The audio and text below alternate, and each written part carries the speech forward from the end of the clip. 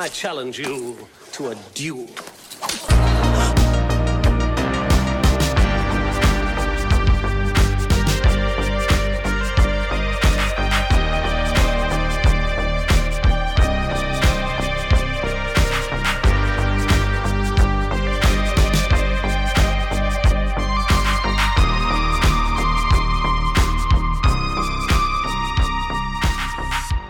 Hello and welcome to the Movie Duel podcast.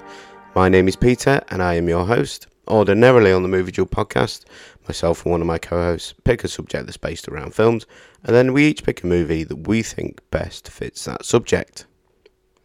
However, this is one of our bonus Quickdraw episodes in which we invite a special guest to talk about the movie duels of past and discuss what they would have picked for some of the subjects that we've discussed on the podcast already. This time around, I'm joined by Ben Murray from Filmbusters. You'll be able to check out some of the links to the Filmbusters podcast in the show notes for this episode, so please do check those out. Just a few quick notices for this episode as well. Our next episode will be reverting to our usual format of movie duel episodes, the first of which Jamie Russell will be joining me to discuss the most overrated gangster film ever made, and will be landing in the near future. And just to let you know how you can get in contact with us here at the Movie Duel podcast, you can do so by following us on social medias, on Facebook, on Instagram, just search for the Movie Duel podcast, and on X and on Threads you will find us at Movie Duel Pod. And you can also contact us via email, movieduelpodcast@gmail.com.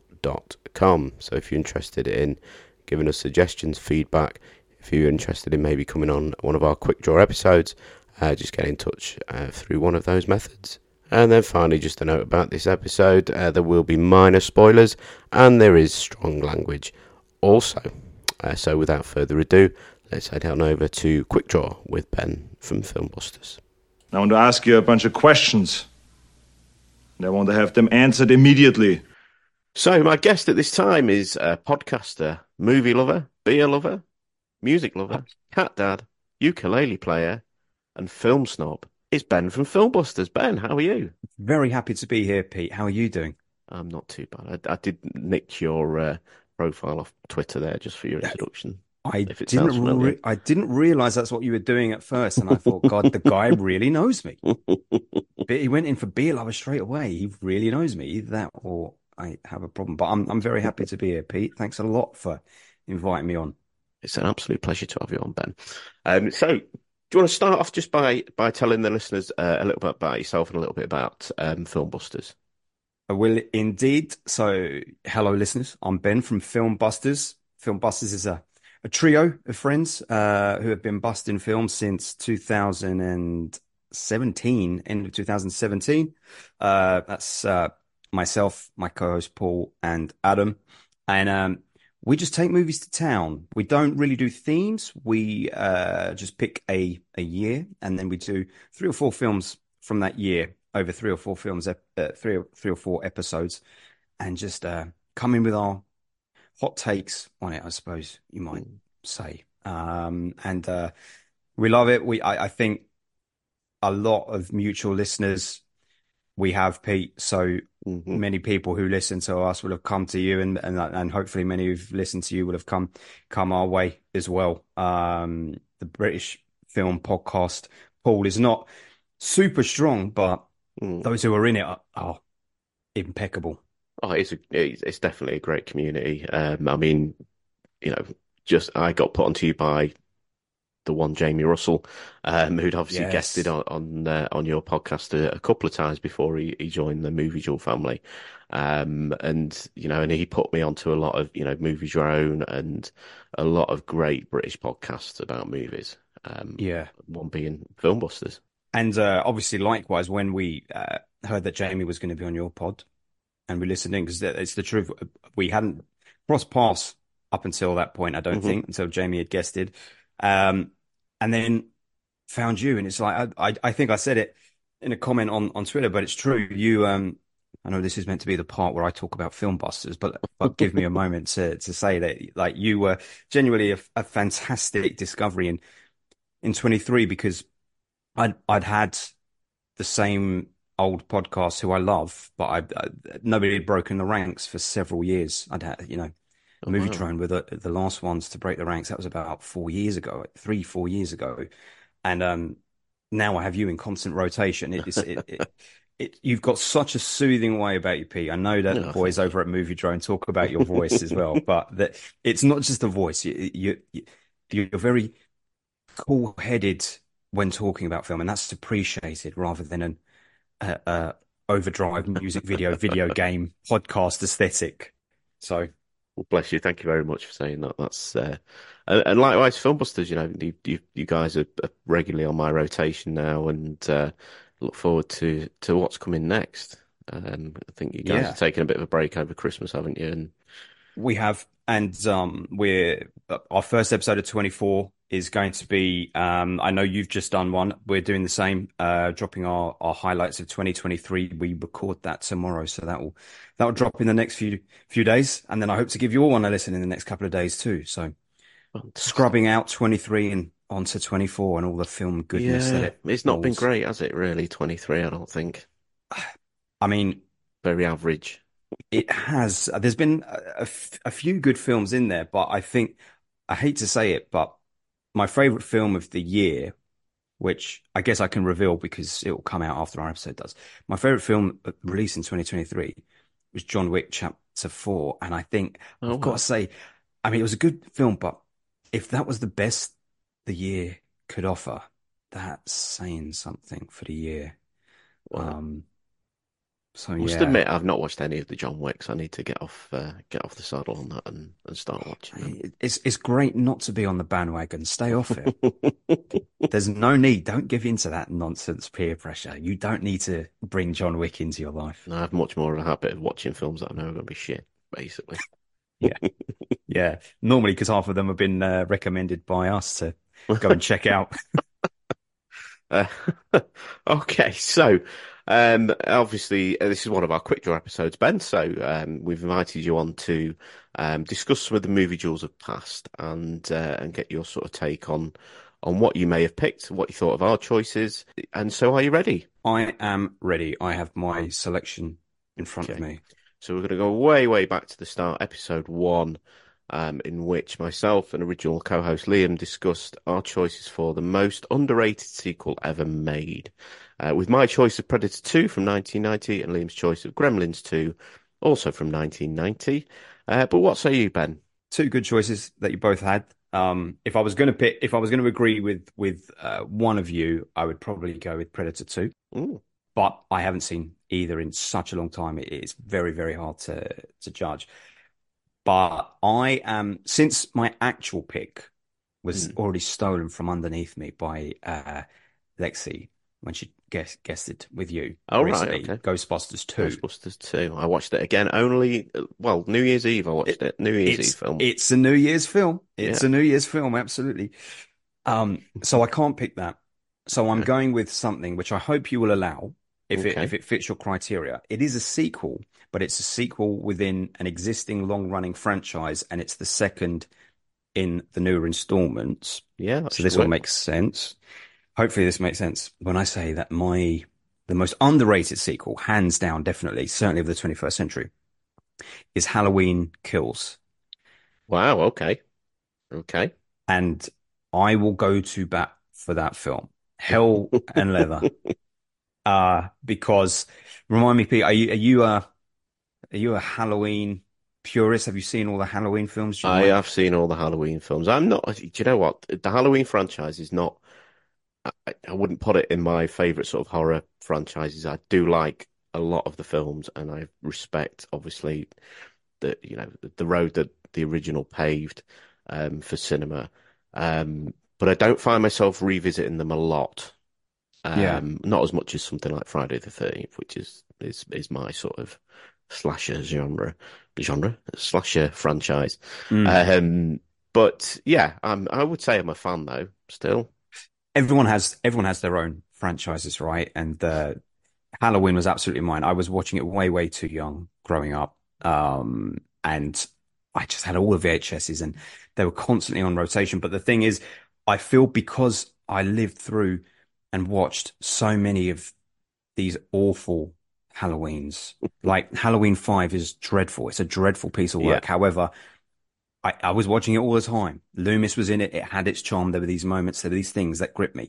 So I think when you've been so almost brainwashed by some of those films to the point where you will defend them.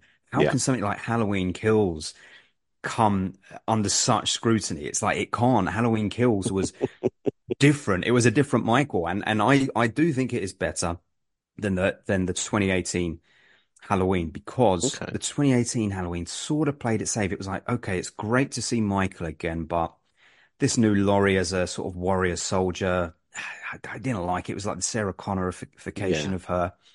And Michael felt a little okay, great. I loved seeing him coming out of Mm. the asylum and as an old man, great, a bit of humanity in there. But the brutality of Halloween Kills was terrifying. It made him scary again. And the ending I thought was super ballsy. It's really Mm. rare for a horror film to do what it did. I don't want to give any spoilers away, but for the reveal at the end, I think would have taken anyone back, and I think it Mm. took a lot of people back for the wrong reasons for them because they were like, "That was why'd you do that? That undid a Yeah. bunch of stuff that you did." But for me, it just got me so hyped up and excited for the franchise again for the first time in a very, very long time. And, even Evil Dies Tonight, that it's a punchline. And I know that it's a punchline, but I love that it's now part of the Halloween canon. I think it's amazing. It's relevant again. People talk about Halloween again Yeah. because of that film. And I don't think it's because of 2018. No, I don't think. Oh, yeah, I didn't. I can't sit and say that I hated Halloween Kills because I didn't. Because I thought it had a very interesting concept to it, and I don't. But I don't think the same way that Halloween Ends had a great concept to it, and I just Mm, don't think it was properly sort of executed by David Gordon Green. And and he would even say that The Exorcist Believer had a really interesting concept to it, but it mm. it just completely whiffed it. Um, and Kills I think is definitely worth a watch, but I wouldn't say that it excited me in any way. Yeah, I reckon, Pete, if David Gordon Green had taken on a new trilogy of Friday films, you as someone who probably gets a kick out of Jason and just seeing Jason doing his thing, even though you're not gelling with David Gordon Green, I reckon you would like a Friday the 13th David Gordon Green trilogy because he would do something different, a little different, but also at the same time true to Jason. Possibly, but I mean, do you know what? I hated the Friday the 13th remake. Oh, it's appalling. And really, does it really go much, any different direction to the original sort of set of films? It doesn't. It just condenses it all into one film, really. Yeah. But it was just sort of, it felt like a Rob Zombie film. I, It's sort of very mean-spirited and yes, it did. trashy. Trashy is the word. It's interesting you say that because one of my uh, second choices for most underrated sequels was going to be Devil's Rejects by Rob Zombie. Oh However, I God, you don't said think that. it's I thought underrated. for a second there, I thought you were going to say Halloween 2 by Rob Zombie. Oh, no, no, no. It's like, stop this recording. Yeah, I would not, I could not in good conscience defend that one. Excellent. There you go. Halloween Kills. I'm off to a bad start, Pete, I know. Okay, so then we're moving on to episode 3, still with Liam, which we taught the most overrated Best Picture winner. Liam's choice of Titanic 1997 and my choice of Braveheart from 1995. What about you? What do you think? So out of the two of them, I would agree with you again because I think Yeah. Titanic still has a little merit, even though it's not for me. But I think it has technical merit. It's still Cameron doing something epic and immense. But mine is going all the way back to 2006, I believe, maybe 2005, Okay. and see if you know what it is, Pete. It beat, and this is also what makes me bad. This is why it really makes me mad. It beat Brokeback Mountain for Best Picture that year at the Academy Awards. 2005. It also beat, these films are not all that significant, but it beat Good Night and Good Luck. And it beat Steven Spielberg's Munich. I can't remember what the other one is. God, no, you totally lost me. It's not the pianist, is it? Did the No, pianist win? I, I think the pianist one. No, well, this is Crash. Paul Haggis's Oh God, yeah, Crash. yeah, I don't know how you feel about this film, but I've seen it once in the cinema when it came out, and it's one of the great cinematic ordeals of my lifetime because there was nowhere to run, and I have only myself to blame that I didn't just run. yeah. I think the problem is, first of all, at the time I was a big Due South fan. Do you remember Due South? I do. Yes, the Canadian Mountie. You got Yeah, it. yeah, yeah. And so Deacon Backer. Hey. that's right. Exactly. Exactly. What a beautiful dog. And Paul Haggis, the creator of that, he directed it. All right. Okay. I was like, okay, let's go and check out this guy's film. And I think it is such a clumsy attempt at trying to say something Yeah. profound about racism. And the clumsiest thing of all is it's a white man that is telling that story and is putting all these words in all these characters' mouths. And there's just this tone deaf. You have Matt Dillon's police officer Mhm. who he sexually assaults a black woman during a stop and search, if I recall correctly. And then later in the film, they try and say, oh, but he has levels because look, he's helping her after the car crash. It's like, fuck, Jesus, what are you doing? What are you doing? You're humanizing someone who is doing something monstrous. And the whole film was so cat-candid, like Yeah. ludicrous is just constantly offensive to other minorities throughout the film with no comeuppance. And it's like, I can imagine Paul Haggis going, oh, it's okay. If we get ludicrous to say it, then it will sort of be funny. It's like, but what are you trying to do? Are you telling this great, profound piece on racism, or are you just jamming in all these pieces of a jigsaw that don't match up? How do you feel about it? Yeah. I remember watching it. I don't think I went to see it at the cinema, but I remember watching it not long after it sort of got released on DVD or whatever it was at the time. And yeah, it just didn't do anything. It was just No, it was just a film, like you say. I think it tried to deal with a tough subject and just completely, it just didn't address it other than, Mm-mm. you know, It just missed the mark. stylizing it, I suppose, really is probably, Exactly. And I don't know if you can remember the trailers for it was Don Cheadle's narration. And yeah. even when you look back on it, the narration was so cocky as well. It was like people just crash into each other, you know?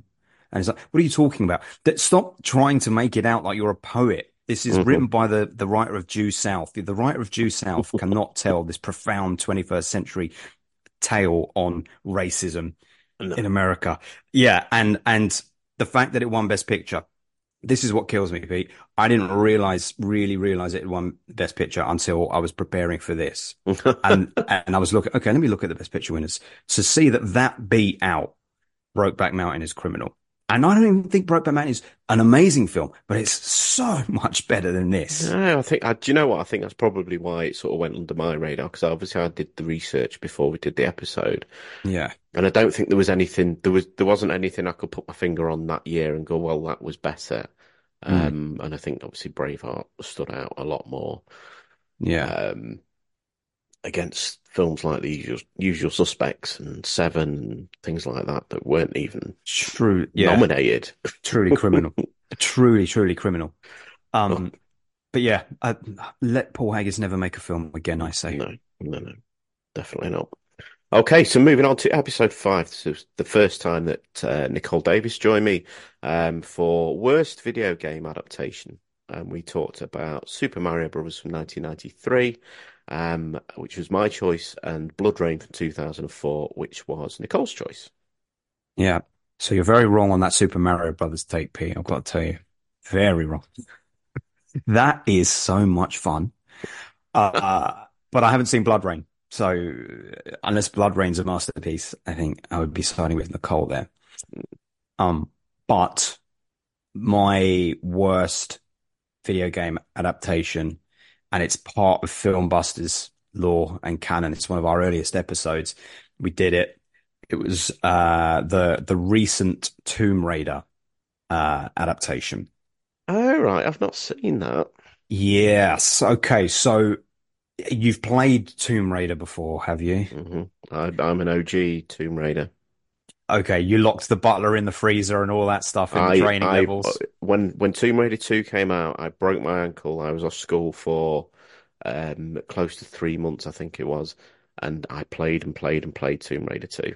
So I did Wow. everything that you could do. God, what a life. Amazing. I did just see the other day that Tomb Raider 1, 2, and 3 have been repackaged for the PlayStation for like £10. I thought, oh, What? I'm gonna have to do that. Oh, I'm gonna have to do that. I need to get a Um, PlayStation. oh, mate. But the point is, if you played the game, you've watched the film. And the reason it's bad is because it is like watching someone play the game.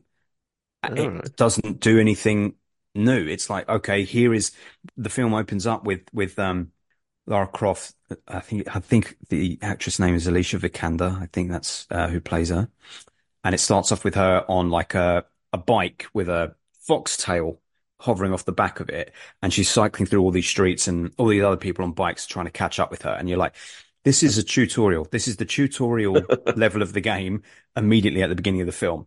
And everything that happens after that is like a new section of a video game. It's like, that's fine if you're controlling it, because then the fun is you're making her jump and fire Yeah. here and this, that. But when someone else is doing it and it's not engaging, hmm it's like, oh God, I'm just over at a mate's house and he's playing Why PlayStation would and you he's care? forgotten. Yeah. Yeah. Yeah. Yeah. Yeah.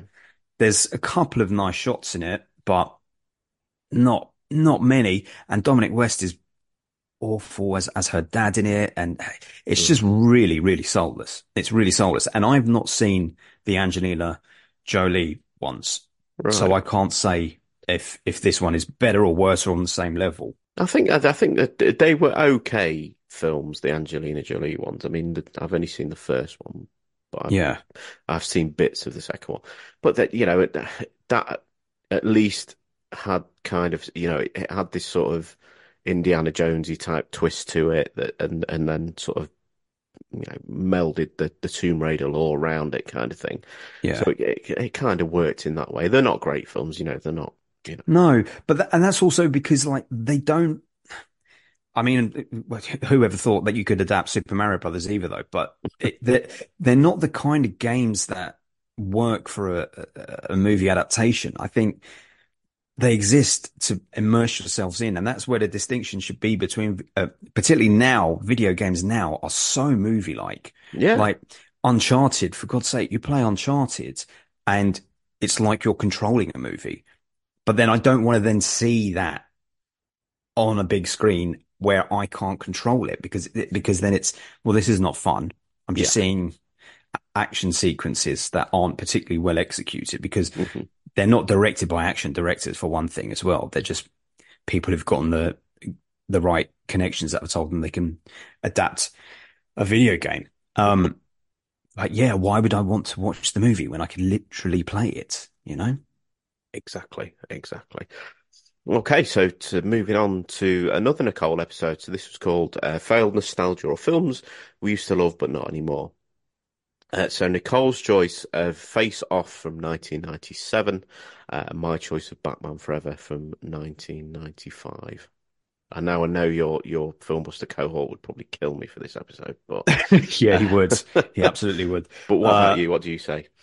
So Face Off, I love, and that holds up. In fact, when I rewatched that recently, it went up to like a 10 out of 10 film. But, Batman Forever, I never liked it because I was a Keaton Batman guy. So I was never hot on that anyway, much to my co-host Paul's chagrin. Yeah, because he absolutely loves it. Absolutely loves that one. But mine is, and this is topical, or it would have been topical a week or two ago, is a Christmas film that I went and saw at the cinema when I was young with my uncle and thought, oh, so fun, starring my favorite action hero, Arnold Schwarzenegger. And then I watched it last Christmas and oh no, it's Jingle All the Way. Wow, okay. Yeah. Well, so where do you stand on that It is a first? much loved film. I mean, I think, I mean, what was that, 95? Was it 95? 95, yeah. 95. I think I was, so 95, I would have been about 12.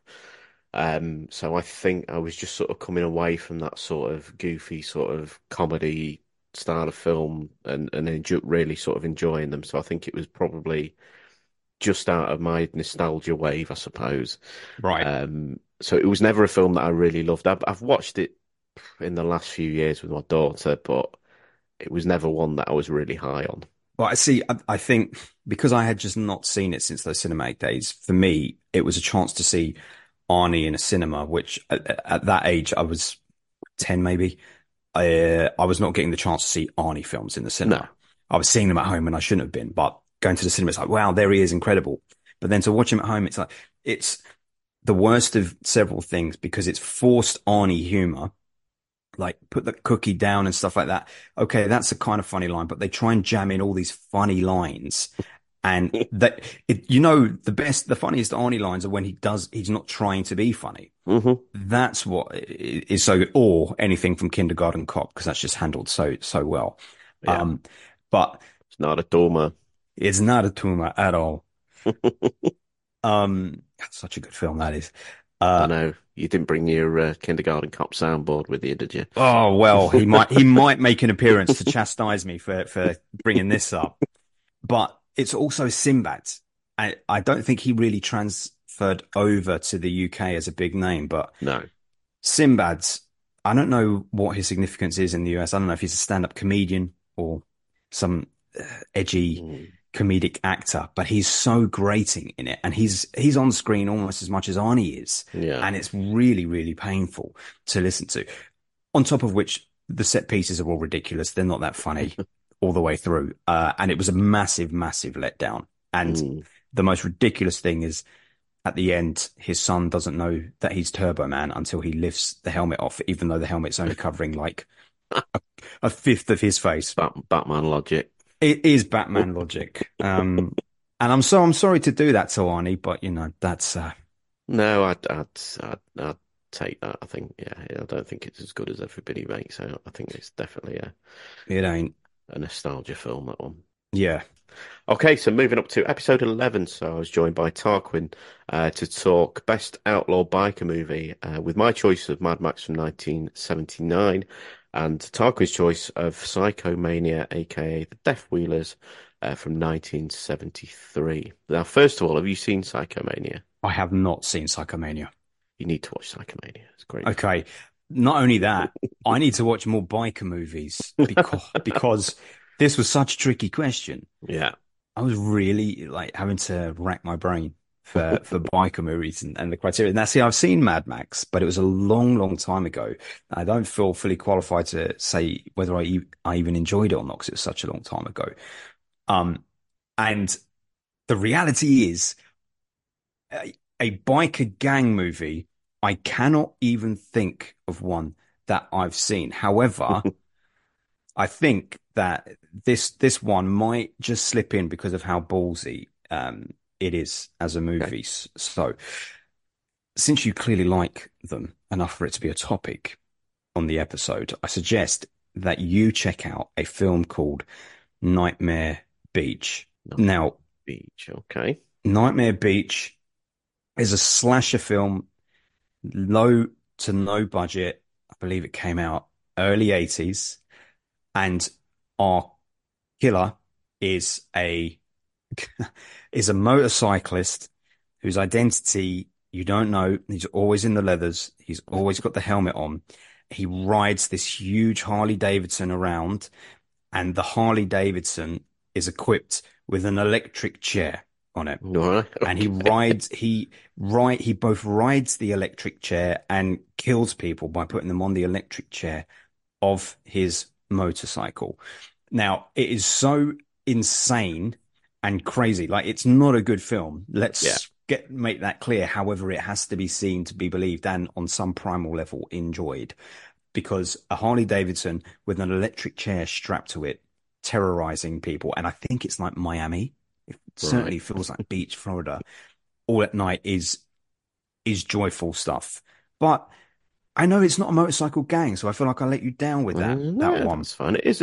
I mean, it was a tough one. I mean, for a long time, my choice was Police Academy because of the the guys in the Blue Oyster Bar. That was Oh the closest I man. could think. But then I thought Mad Max has got a bike on it. That's great. But I mean, Yeah, yeah. if it sounds like if you enjoyed that film that you described, Nightmare Beach, Yeah. then you probably enjoy Psychomania because that is it's it's a It's very on. schlocky sort of British. The most of the bike gang are sort of middle class, and I mean it's just got an insane premise to it. But I would thoroughly recommend it because it's probably the biggest sort of find in doing this podcast is Psychomania. Incredible. Okay, that's a watch list, sir. Psychomania. Do you know, for honorary mention, I know I'm being cheeky Hmm. by squeezing this in, but just because it's one scene, and I guess it's a motorcycle gang, Hmm. there's a scene in A Bronx Tale where, have you seen A Bronx Tale? It's like, it's Robert De Niro's, he directed it. It's about a kid, Yes. Yeah. yeah, Yeah. Yeah. Yeah. growing up with all the mafia around him. And there's a Yeah. scene where the biker gang come into the diner, and they're just behaving appallingly. And then Sonny, played by Chaz Palminteri, brings the mafia in, closes the door, and he says, "Now you can't leave," and just beats the shit out of all of them. That Yeah. I probably should have thought of that. But Nightmare Beach deserves its shout out. And you can find Psychomania is on. There's a free video app you can download called Plex, or is it Flex? Flex, Plex, Plex, Plex, and it's on there, so you've got no excuse not to watch. Psychomania. I promise. Great call. Let me know what you think. I will. Okay, so what we'll do at this point, Ben, is we'll just take a short break and we'll be back in a moment.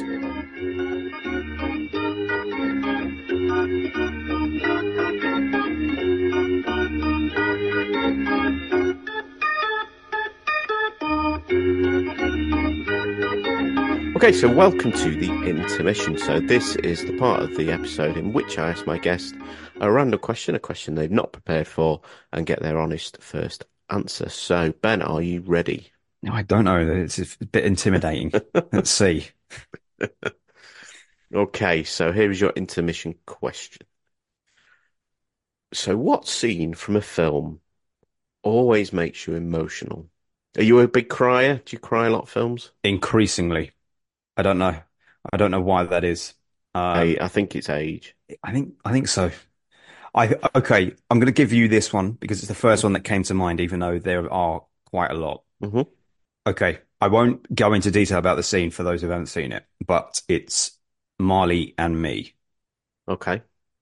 Have you seen it? Everybody must know, surely. Surely. Well, I think if you don't know, you can probably imagine what happens. Yeah. But there's something about Owen Wilson's, who annoys me most of the time, but there's something about Owen Wilson's softness when he's just saying, you are a great dog. You're a amazing dog. Mm. And it's so manipulative. The whole filmmaking is so manipulative, but so what? It's telling a story. That's what films are meant to do. It Yeah. does manipulate you. The Yeah. closing of the dog's eye, the paw in the human's hand. That's all. So the first time I watched that, I was watching it with my then girlfriend, and actually my granddad. Bizarrely, we were Right. watching it on Sky, and while that scene was happening, I had to leave the room because I thought I'm gonna blub like loudly, sob, and this is not. I didn't do that at the time.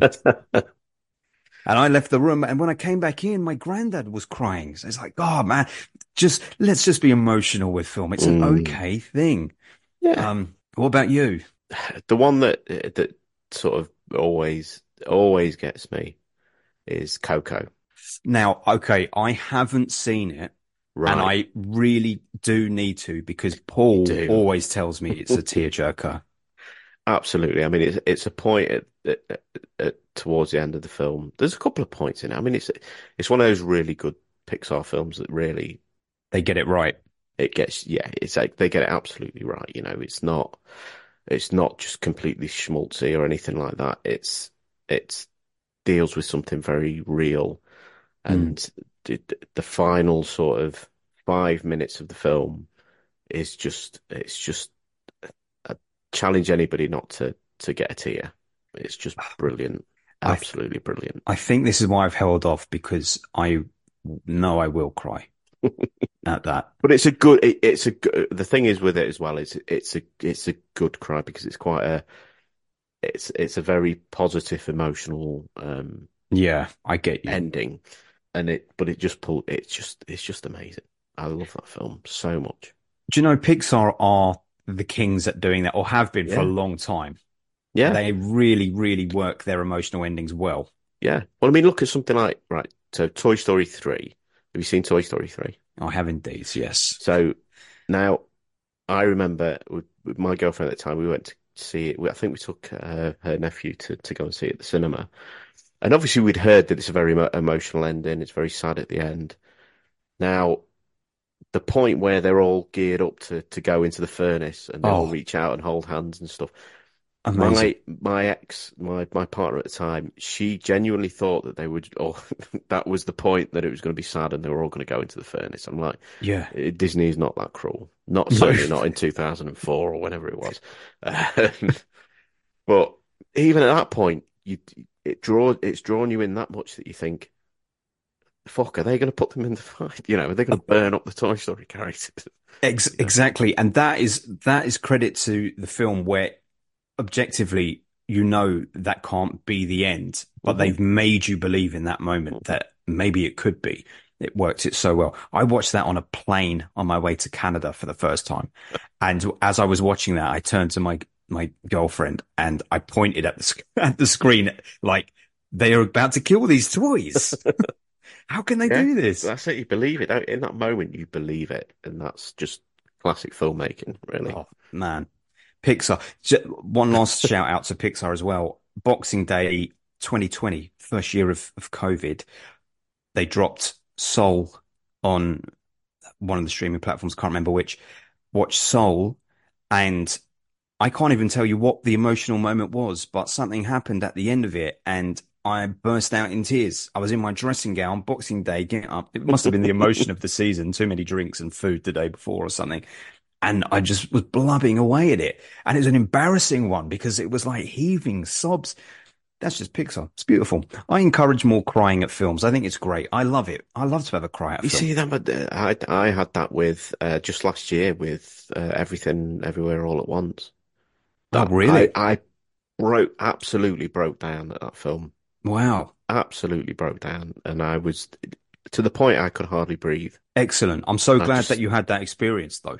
It was just absolutely insane, and I was only sat in my bed watching it as well. I think Don't you think that just must be the greatest compliment a filmmaker could receive is to hear yeah. that they elicited a reaction, an emotional reaction like that? That's really tangible. Absolutely. I mean, I think it's the point. I tell you where it is. It's the point. Just sorry to spoil it for anybody, but I'm going to say anyway. It's the point where Ke Huy Quan's character says that how he fights, how he moves forward by being kind and all that thing. And I've always considered myself somebody who tries to be positive and tries to push through and everything else. And just to Yeah. see that sort of especially in a relationship as well, and how he sort of views his marriage and just pushing on and being positive and Yeah. everything else. It just got me so bad. Well, Oh, not bad, but good. that's nice. And again, that's crying for the right reasons as Yeah, well, as you say, because of a good cry as opposed to a bad cry, which going full circle, Marley and Me, I guess that's where it gets criticized is because, okay, you killed the dog. Of course, that's going to make people cry. Whereas these other things are yeah, kind of like, well, you have to earn that as opposed to just having a cute dog that dies. You have to earn the emotional moments. yeah. It's kind of an easy emotional moment, I suppose. Yeah, exactly. Okay, so that's your intermission question then, Ben. Thank you very much. Oh, loved it. Nice question. We'll head back to the main discussion. Good stuff.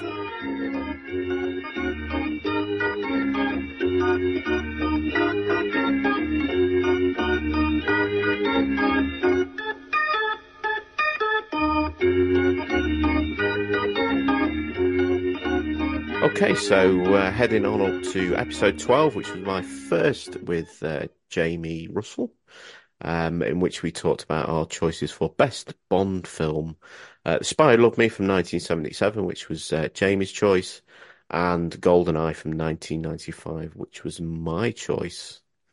So, first of all, are you a Bond fan? Do you like the Bond films? I am not. I am not a Bond fan in the Okay, classic sense. okay. So I don't think I've seen GoldenEye, Hmm. and that's the bigger one. But Okay. I don't think I've seen it. I couldn't tell you which ones I have seen because when I did see them, they were always sort of like in fits and starts on telly. Other folks were watching them, Hmm. parents had them on or something like that. Bank holidays. Exactly.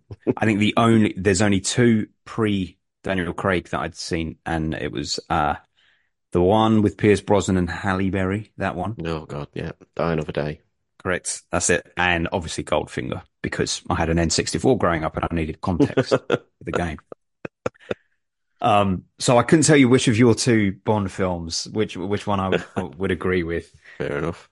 But perhaps unsurprisingly then, my favorite Bond film, and it's a 10 out of 10. I love it. So I do love a Bond film, is Mhm. Casino Royale. Okay, yeah. Bursting Daniel Craig onto the scene. It kind of came at the same time, felt like the same time at least as when Bale resurrected Batman with Batman Begins. Yeah. And it was this sort of, okay, these characters we thought we knew, which were a bit cartoony. I know in the case of Batman, obviously he's from a graphic novel, but the idea of these characters being silly, unrealistic. They couldn't really exist. And Yeah. then something like Casino Royale coming around and it's like, okay, we are seeing a man here who has been trained to be this person and we see a human side of him. And I think that's why I never liked the Bond films beforehand, is because my understanding, maybe wrongly, but it was always that, look how suave this guy is. He's a ladies' man. He's so cool. He can do everything. And it's like,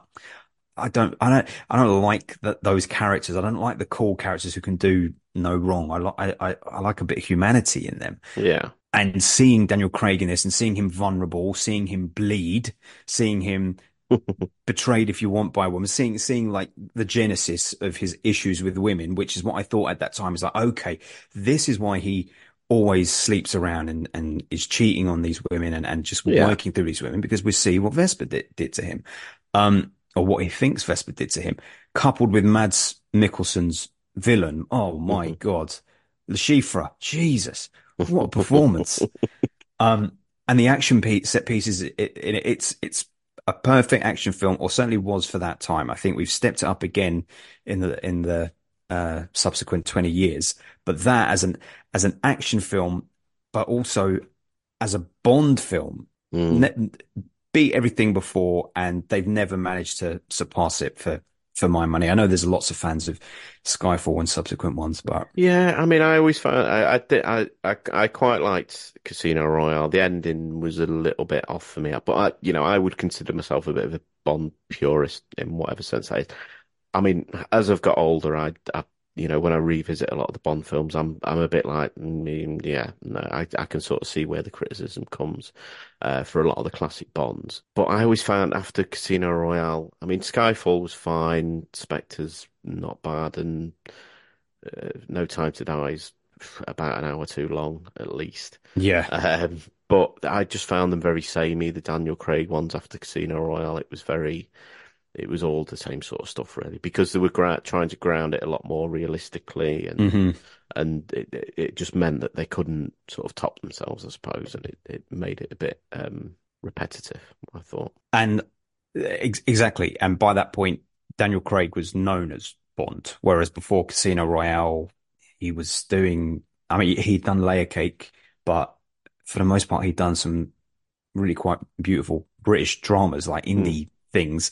It wasn't widely well known, I don't think. I think Yeah. Layer Cake was probably the biggest thing he'd done, maybe. What's the one with the air hot air balloon? Oh my God, Enduring Love. Enduring Love. Fucking brilliant film. Amazing Brilliant film. film. Yeah, What's such a his good name? film. Oh God, what's his name? Reese Ifans Ifans. is Yeah, fantastic in that film. Fantastic. so good. I'm so glad that you've brought that up as well. I know it's one of his best. Um, Yeah. Casino Royale was probably helped along by the fact that I was a bit of a Craig fan and enjoyed films like that Yeah. beforehand. So it's good to see him in that. You know, when you say the ending of that, you don't really like, do you mean the final moments where he's like, where he takes the guy out and he's like, Bond, James Bond, and it's like, oh, okay, here he is? Or do you mean the No, it sort of was that. It Vesper was the stuff? whole Venice sort of Right. All collapsing right. thing, which was, but it didn't really. You had the Le Chiffre character who it was sort of dispatched fairly early on. It's been a while Mm, since I've seen it, but then it was just it was more the fact that the finale didn't sort of involve him, I suppose. But then yeah. he's not really that sort of character. He was quite a more grounded sort of villain, really, wasn't he? He wasn't Mm. unstoppable or a big sort of massive physical threat to Bond. He was more of an intellectual threat. Yeah, you're right. Although still the best villain, I think, from the Daniel Craig days. I mean, Mads Mikkelsen, he's just a great villain in He whatever I is. think, really. You can't help but be on his side in a in a weird way. No, that's true.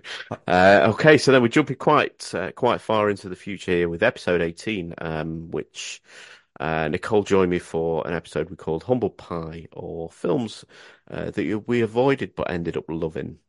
So we talked The Warriors, which was my choice, and Nicole's choice of Chud. What about you? Have seen neither of them either. So I have not seen The Warriors, and I know that's a big blind spot. I have picked, like you, something which you would think everyone will have seen. And if you haven't seen it, you know all about it, or at least I thought I did until I watched it very, very recently. And and the reason that I avoided it was simply because it is in pop culture. Everyone knows about it. Everyone knows the ending. Everyone talks about it. It's been spoofed. It's been remade, and it's been remade, but I'd never seen the original. And it's the original 60s Planet of the Apes with Charlton Oh wow, Heston. okay, yeah, Have you seen it? brilliant. Love the Planet of the Apes, brilliant. Stunning. Yeah. So good, and really goes to show you that even though you can know what's coming, like I know the final moment, Yeah. I am completely bought into the story, and it's even more daunting knowing that that's coming as well. It didn't spoil anything. It's like, oh God, this is Earth. What Yeah. has mankind done? And it's so well made. That's 60 years old, that Oh, it's film. incredible. It's incredible. If you've never seen it, there's a documentary. I had it with the DVD collection, called Behind the Planet of the Apes.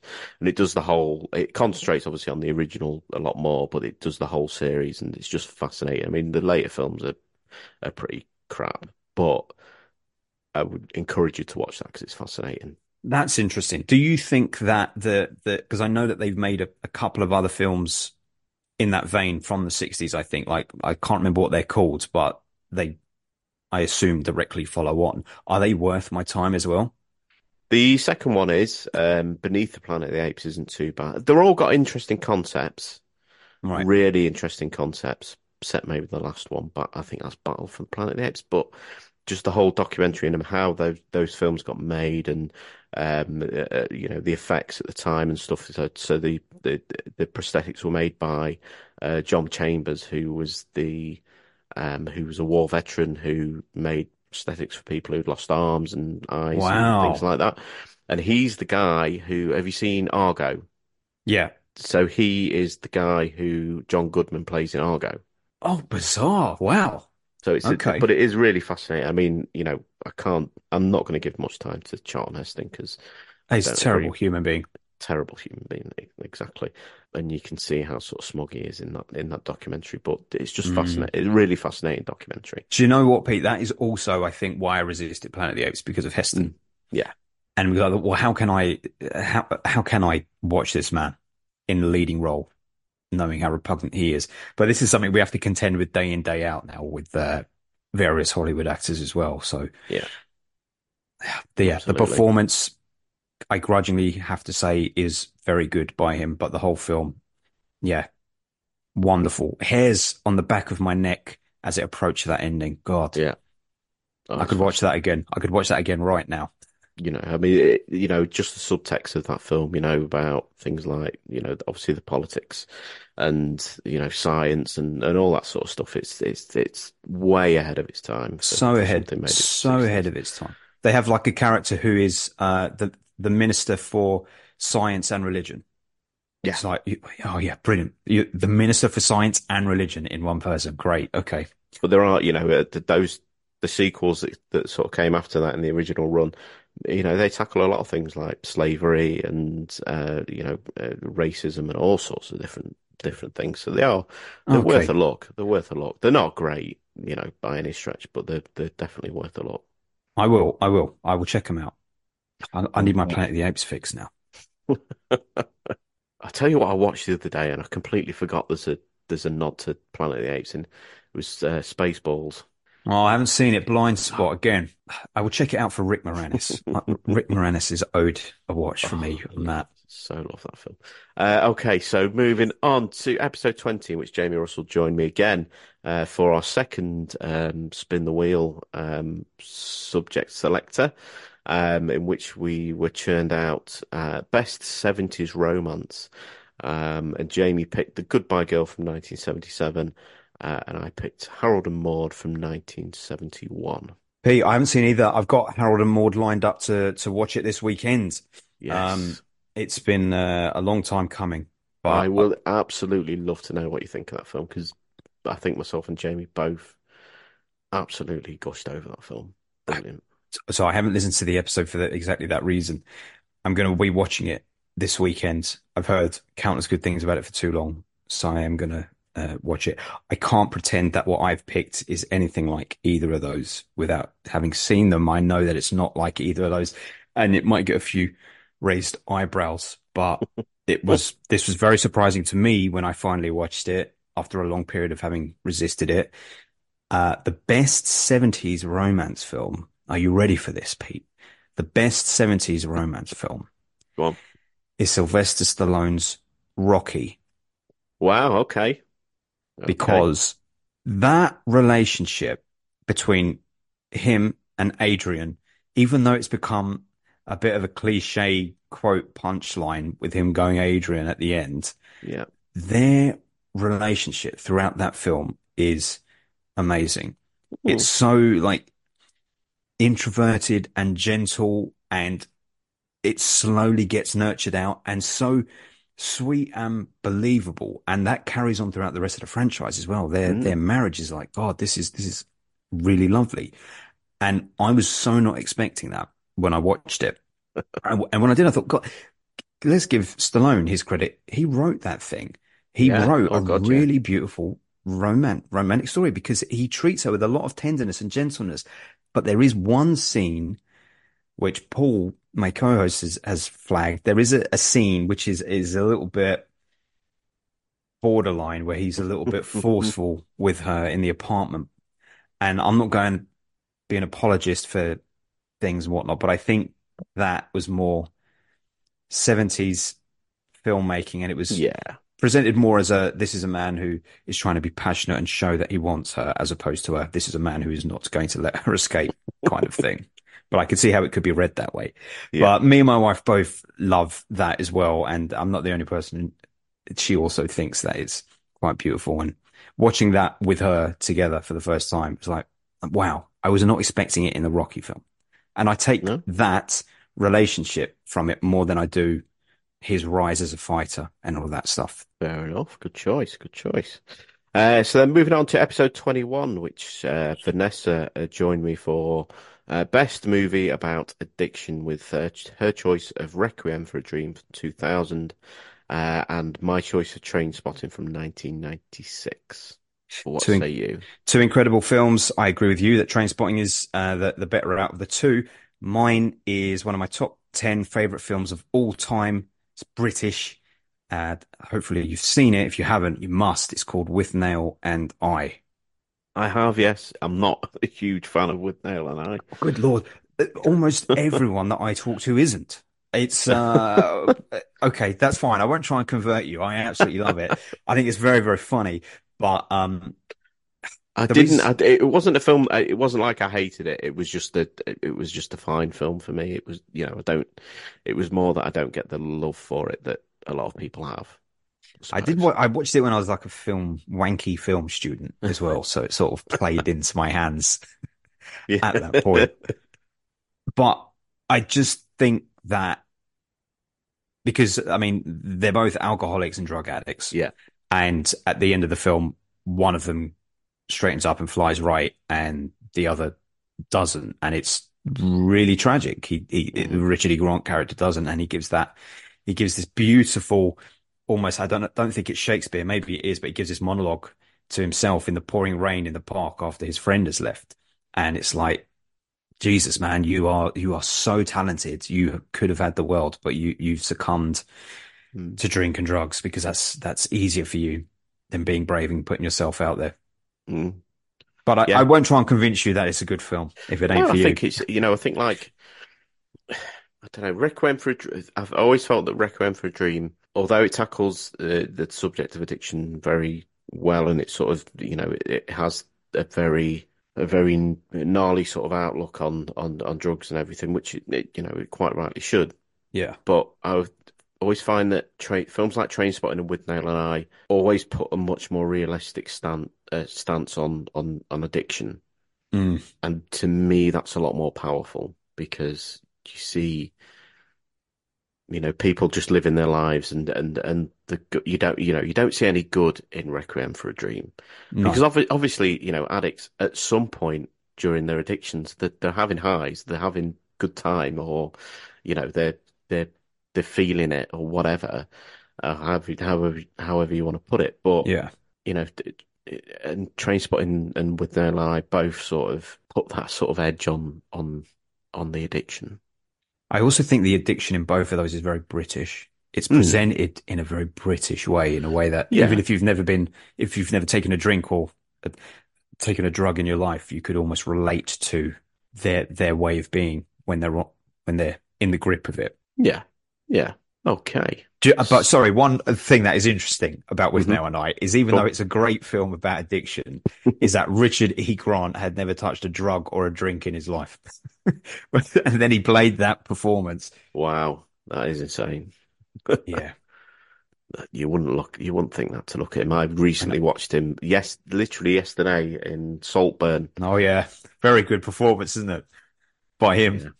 Yeah. Well, it's just a great film. Great film. It is a great film. I'm never gonna be able to listen to Sophie Alice Baxter ever again without Certainly not. thinking of flailing. Sorry. I can only imagine how many takes they had to do of that. But if I was Barry Keoghan, I would not want to be flapping around for that long because he was doing it for a fair old while and there were no edits. No, well, I mean, he's not got nothing to be ashamed about, has he? I Um, almost think that makes it worse for him, though, right? If you're I don't flapping know. around with length, that's could be quite painful after a while. Yeah, quite possibly. I mean, if that was me, I'd go on tour. But Yeah, yeah, you'd find a way to make some money out of it, that's for sure. And hey, he has. yeah. Okay, so moving on to our last subject for you, Wow. episode 23, which was Tarquin joined me for Best Female Directed Horror, with Tarquin's choice of Near Dark from 1987 and my choice of The Babadook from 2014. Babadook wins that out of the two. I really didn't like Near Dark. My choice is from 2019, 2020. Ooh. And it's called Relic. Ah, yes. You've seen Relic, yeah. this? I have, yes. Yeah, yeah, yeah. Brilliant film. Brilliant film. Yeah. It snuck up on me. I was enjoying it. I was like, this is pretty good. And then as it went on, and again, I want to be careful here because I don't know, there may be people who haven't seen it, that there's a sort of revelation in the last 15, 20 minutes, which is quite visceral, like quite grotesque horror on a primal level, but it kind of represents something else, doesn't it? And I think Hmm.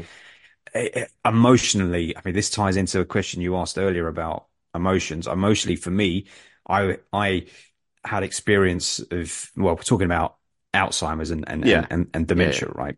As the theme that's in the film anyway. Yeah, I think that's pretty much there from the start, isn't it? Yeah. Yeah. And it kind of is presented in this really quite brutal and shocking way at the end. And it's like, it's true. It is a monster. It's as much a monster as many other things are, in life. We assign the term monster to people, but it should be assigned to things, experiences, monstrous experiences. And Alzheimer's and dementia is a monstrous, horrible fucking thing. So to essentially present that as your antagonist in a horror film and put it into one of the characters, an elderly character, was both horrifying and also deeply, deeply moving. And I thought she really, really got the balance right in that film of making a scary film, working on that primal level, but also being so revealing about a condition. And I think, I don't know, maybe people who haven't had experiences but I think a lot of people haven't had experiences or know people who've suffered with something like that. Maybe it doesn't resonate quite as much. But for me, I just thought it was so well handled. Yeah. I don't think it was offensive in any way. And clearly the filmmaker, who unfortunately the name passes me by, I'm going to get her name up in a second, but I feel like she must have had personal experience because it felt too real. Yeah. Perfect balance of serious subject matter in a horror film.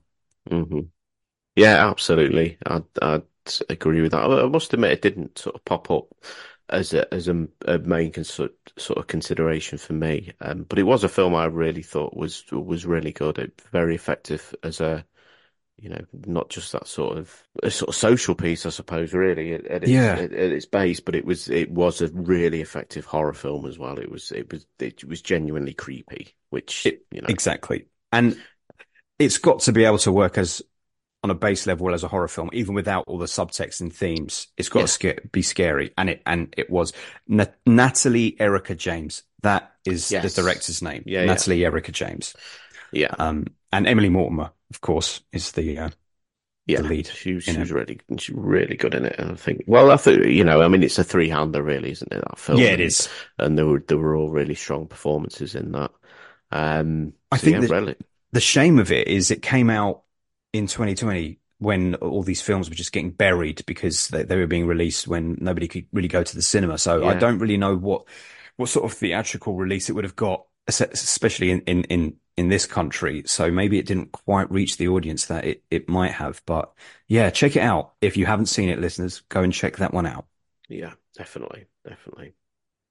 Although I would say it's not as good as The Relic from 1996. Tom Sizemore. Brilliant film. I did watch that last year. We'll disagree on that one, but yeah. No, okay. It's a fine film, that Relic. It is. It's of its time. Certainly the CGI is of its time. One of Quentin Tarantino's favourite films, apparently. Is it really? Yeah. Oh, wow. Okay. I know. Oh, well, I can put myself in the same boat as Quentin Tarantino. You can indeed. I don't know if that's a good thing or not. Okay, so that about wraps us up, Ben. Listen, thank you so much. So much. Mate, it's been an absolute pleasure. The pleasure has genuinely been all mine. It's flown by already. I'm sad that we're at an end. But just quickly before we wrap things up, just tell people how they can listen to you on Filmbusters, where they can get in touch and how they can sort of take part. You can check out Filmbusters by searching Filmbusters Pods on all the usual socials. We're particularly active on Twitter. Refuse to call it X, Twitter. And if you want to listen in to something from the last couple of years, please don't go into our back catalogue because the early days are a little bit ropey. So we're much better now. So please listen to something from the last year or two. And do leave us a comment if you've listened and let us know if you like what you hear. And definitely. Well, first of all, listen to the episodes that Jamie's been on. I think he's done Aliens most recently. Aliens. Burn After Reading. And he's done The Vanishing. RoboCop. Yeah. And Vanishing. Yeah. Yes. So if you search those titles, you'll be able to see. And Misery. He's done 5. Oh, Misery. Jesus, right. Yeah. Okay.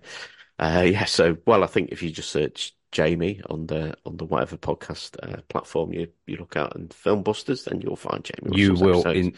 indeed. And And I would thoroughly recommend, because Jamie recommended it to me, and I totally agreed with him, your episode on Whiplash, which I think is still sat at the top of your leaderboard. Is that right? I think you may be right. Paul is our stats man, but I think you may be right. It's either that or I think it might be Serbian film. What? Yes, I know. Quite Okay. an appalling piece of work. Yeah. That shouldn't, I mean, I've seen it, and it's an interesting film for It is. definitely, and it's not for the faint-hearted at all. It But ain't. I wouldn't put it at the top of any list. No, It no. needs to exist in a space, some void in space and time, as Yeah. just a film that exists and is yeah. interesting. Listen, it says more about the listeners than it does us that it's one of the most listened to episodes. So Okay. So thank you very much, Ben. It just leaves me to say goodbye, and for Ben to say,